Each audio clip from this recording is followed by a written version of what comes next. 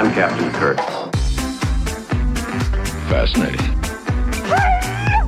I'm a doctor, not a mechanic. Thank you, love you. Mwah. Most illogical.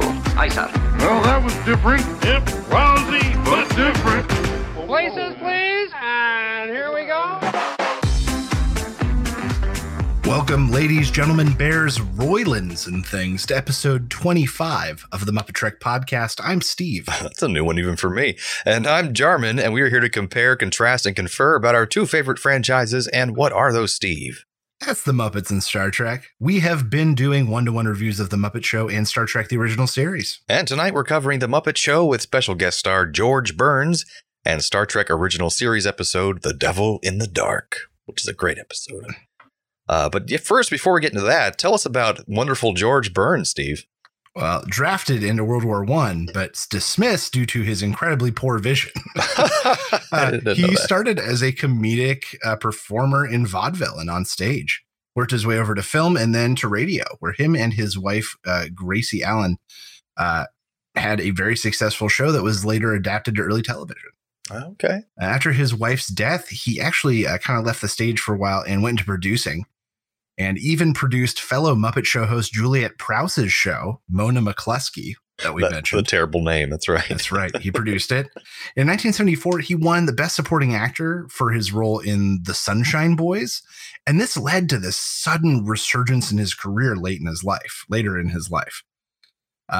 He did big movies in the 70s, the Oh God series. Oh God 2, where he played God. This appearance on the Muppet Show is kind of smack dab in the middle of this resurgence. Gotcha. So it's a weird time. He went away for a while, and this is him coming back. I remember him when I was a kid because they always trot him out the Oscars every year. And he's like, now he's 101. Now he's 102. Yeah. He has 3 stars on the Hollywood Walk of Fame. Wow. Live performance, motion pictures, and television. But what does our generation remember him from? He did a lot of appearances during this resurgence period.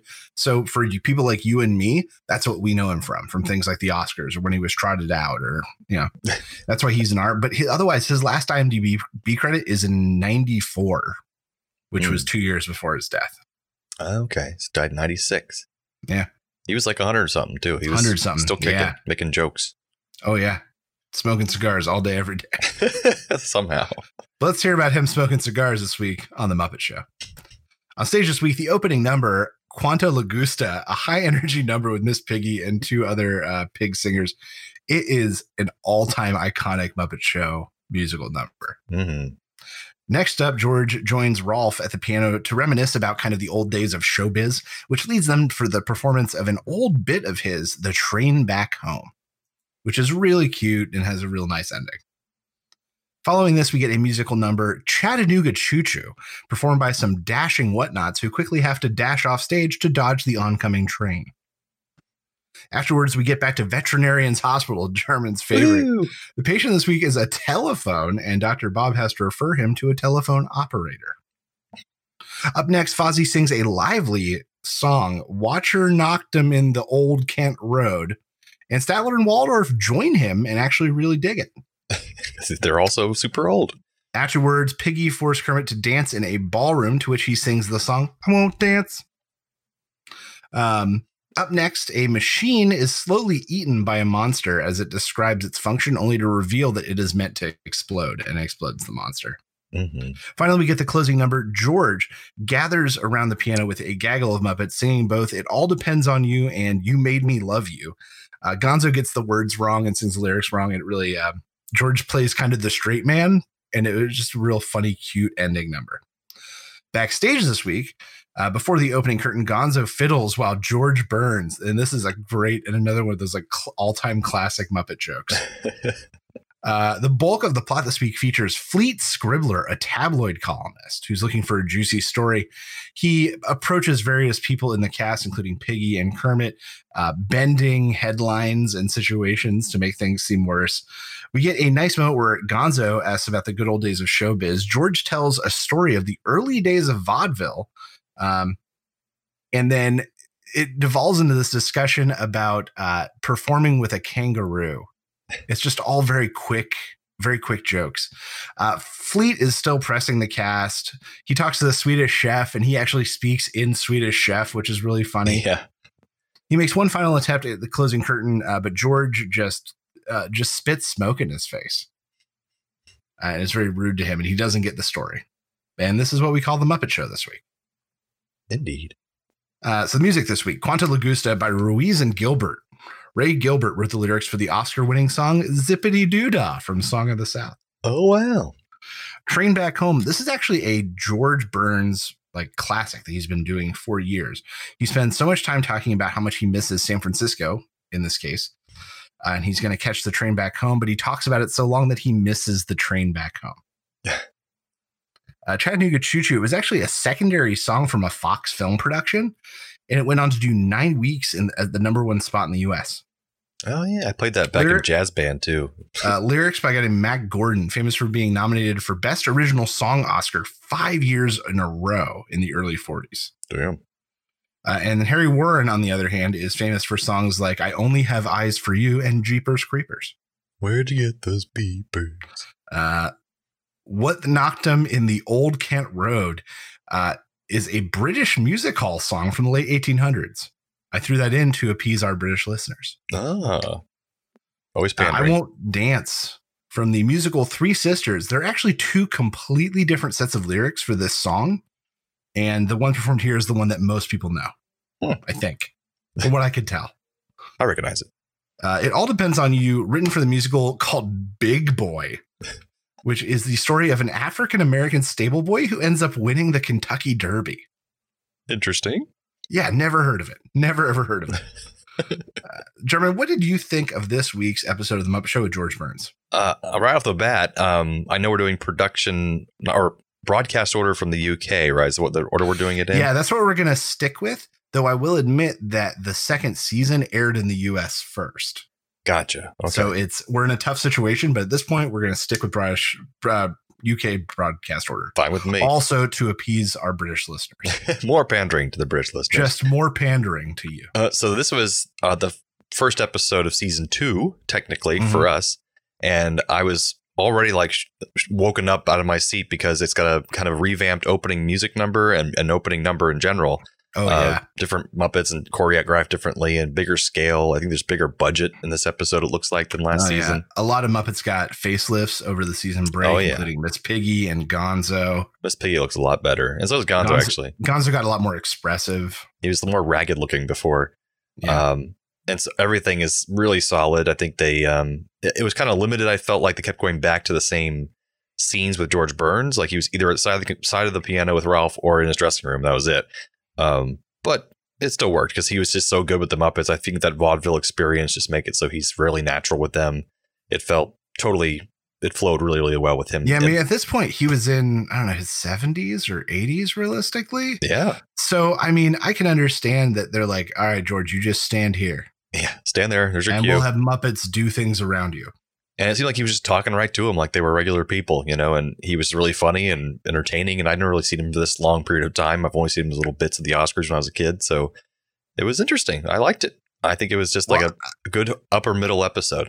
Well, I think he kind of falls into the same basket as the performers like Ethel Merman. Yeah. Obviously wasn't on Broadway, but that guy who's performed so many places with so many different people, this is just another gig. Doesn't faze him. And does not faze him. He's acting with puppets. That was kind of reflected in the scene, like when he was talking about how much he gets paid for being here. He's like, $250,000. It's like, really? No, of course not. Or something like that. Is that a lie? Yeah. Best one I ever told.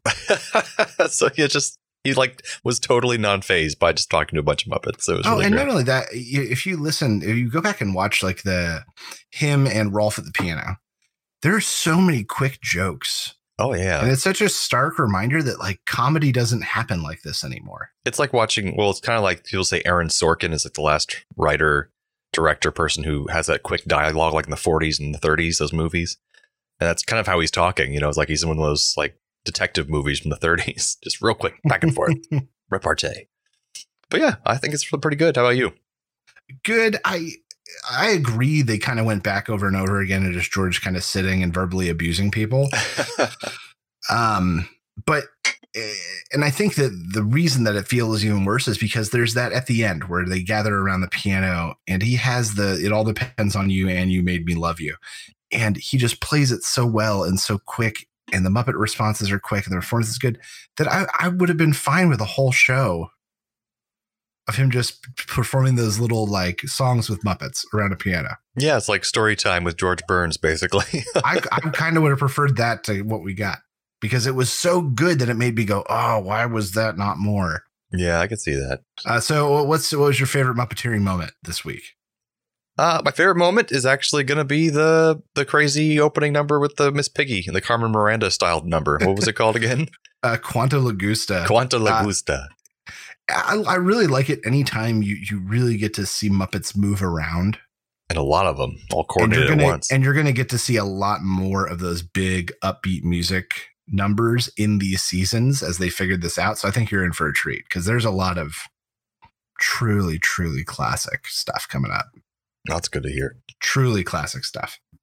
Yeah, because I love that kind of upbeat Carmen Miranda style song. So it was fun. And plus just like, and like the pig leaning backwards over the thing playing the trumpet. And I'm like, how the hell did they do that? So it was just a lot of fun. Mine is probably going to be when they were gathered around the piano with George. And Gonzo getting the lyrics wrong and everyone else so attentive. And the timing and the play was so good and so well rehearsed. Yeah. You wonder how much they rehearsed that stuff. That only a pro like George Burns could do it. So naturally. And also, honorable mention to the coordination between the monster and the computer. Like, that must have been difficult too. So that was a good one. All right. So, Jarman, tell us about this week's episode of the original series that we watched. All right. So, Star Trek this week, we have The Devil in the Dark, another very famous episode. So, we got a lot of these in season 1 that are kind of standouts. And so, yeah, next week as well we do. But anyway, so The Devil in the Dark, the Enterprise is sent to a Pergium mining colony. I think that's a fake mineral. Correct me if I'm wrong, geologists out there. But they go to investigate the mysterious deaths of the miners there who are supposedly being killed by this hideous monster. So Spock and Kirk meet with the head of the mine, Chief Engineer Vanderberg, a very craggy-faced older man. A lot of those guys in Star Trek, craggy-faced people in the 60s. While in his office, Spock notices a strange silicon nodule on Vanderberg's desk. But Vanderberg says it's just an oddity that they discovered and that there are hundreds of them all around the mine. So that's kind of odd. And suddenly an alarm goes off, and apparently the monster has killed another miner, but has also damaged the nuclear reactor for the colony, and a critical part of it is missing. So they have like 10 hours before everyone on the planet has to be either evacuated or they'll be dying of, nuclear poisoning. So Scotty comes down and jury-rigs something to buy them more time before the reactor goes critical. And Spock and Kirk then take teams to go search for this crazy monster. And Spock suspects that it might be a silicone-based life form, which Bones thinks is crazy, but they adjust their phasers to be effective against silicone, just in case. And they finally find the creature. It was like a big lava rock monster, and they shoot it, and they appear to damage it, and it runs away, and it creates a path right through solid stone, which is crazy. It makes its own tunnel, basically. And a piece of the creature came off after being shot, and Spock finds it to be made of some kind of fibrous asbestos, so he says. He finds that it uses this corrosive substance to both kill people and also to move through solid rock as easily as we move through the air, which is a cool concept. And Spock adjusts his tricorder to find just silicone-based life, and he finds that only that one creature is around for hundreds of miles. So Kirk and Spock find a chamber with thousands of those silicon nodules, little balls, and the monster arrives and causes a cave-in to try to kill Kirk. But of course, Kirk survives, and he finds the creature is now afraid of his phaser, so the creature must be smart enough to learn not to be, shot again. So he tries to have Spock speak to it with a mind meld, which we've used, I think this is the second time now. A few times, yeah. Okay. And so Spock is filled suddenly with the immense pain, sadness, and anger of this creature, and he finds out that the nodules are actually its children. And every 500 years, these Horta, as they call themselves, they all die off, except for one, who then protects the next generation of Horta until they hatch, and then raises them as Not super efficient. A weird system. And then it raises them as their mother, basically. And apparently that shot that they took at the Horta is really much worse than they thought, because the Horta is dying. So Kirk has Bones come down to tend to it. And that's the first time where we hear Bones say, "I'm a doctor, not a bricklayer," which I thought was great. It's his first time using that phrase. But eventually he figures out what to do, and he gets concrete and uses that like as a salve and a bandage, basically, for this creature. Then the miners finally catch up to them and they demand that they kill the creature because it killed 50 of their own men. But Kirk explains to them that the creature was only protecting its young, who the miners had killed hundreds of by accident, these little balls. So Spock communicates with the Horta and they're able to reach an agreement that the miners will steer clear of the baby Hortas. And in return, the Hortas will make tunnels for the miners so they can get their valuable mineral deposits much more easily. So they find the missing piece of the reactor, which the Horta had apparently stolen, and they reinstall it. The planet is safe for the miners again, and they all work in harmony. And I wish I could ever see a baby Horta because that'd be adorable. But they didn't have those visible in the episode. So that's the one that we saw in the episode looked like the flying carpet from Aladdin, but really obese and like blown up and like really obese with a disease. Oh God, I had too many bagels. Aladdin. So on that note, the creator of the Horta costume, named Janos Prohaska, he wore it into the producer Gene L. Kuhn's office, producer-writer, and he said, "Look what I designed." And Kuhn said, "That's great. What is it?" And Prohaska said, "I don't know. It can be whatever you want." And then Kuhn replied, "Well, I'll write a script around it." And he wrote the episode in 4 days so the costume could be used. So this whole like famous episode was built around a guy wearing this creepy costume in the office. Like, look what I made. Very strange. In his book, Star Trek Memories, William Shatner identified this as his favorite episode because his father died during filming, and Leonard Nimoy's delivery of the mind meld lines made him laugh when he was pain. So that was kind of funny. And when William Shatner returned from the funeral to put everyone else at ease, he was trying to do his lines following Mr. Spock's mind meld with the Horta and his crying of, pain. Leonard Nimoy just spoke the lines, but Shatner told him to do it again with feeling. And when Leonard Nimoy said, pain, pain, Shatner yelled out, "Will somebody get this Vulcan an aspirin?" So I don't know why. That amused me so much. Arthur C. Clarke once remarked in 1995, I didn't realize he lived that long, that the original series, the only episode he could recall was this one, stating that it impressed him because it presented an idea unusual in science fiction then and now that something weird and even dangerous need not be malevolent. That is a lesson that many of today's politicians have yet to learn. That's what Arthur C. Clarke said. It's pretty cool. And one last couple things. No Kill Eye is something that the creature scribbles into the surface of the ground so that he can communicate with the people, is the name of a popular Star Trek themed punk band you can find out there. Nice. And this episode only contains one actress who appears for a few seconds and has no lines. This is the only episode of the original series where no female has speaking parts. So there is that. That's a little crazy. It's all the miners were men.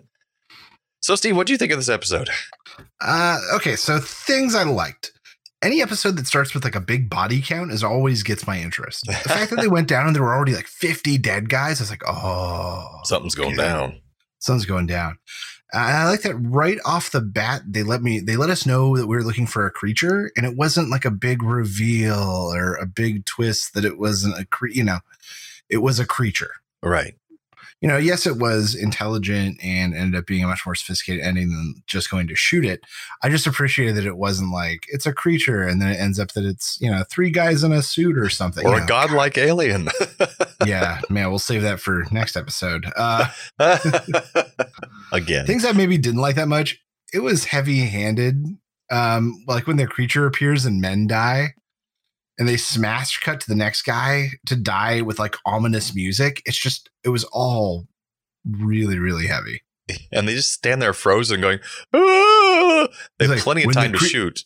Yeah. Where the creature appears, men die, and they just cut over to like 3 guys who are about to get dead.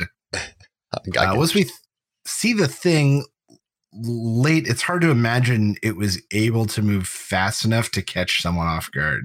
Right. I knew they threw in the like Star Trek line of like it could move through solid rock like a fish through water. Like I get it, but when you see it, you're like, nah, it didn't sneak up on anyone. It makes a lot of noise. It's slow. Yeah. And then there was so weird. Like the colonists only have phaser 1. Yes, but we have phaser 2. I can change their phasers to be more effective against Silicon. I was like, wow, what is happening? They're not even bothering to explain this. They're tech in the tech, man. Why wouldn't their guns have worked before now? Because they're not good guns. Oh, okay. Do we have good guns? Yes, we have good guns.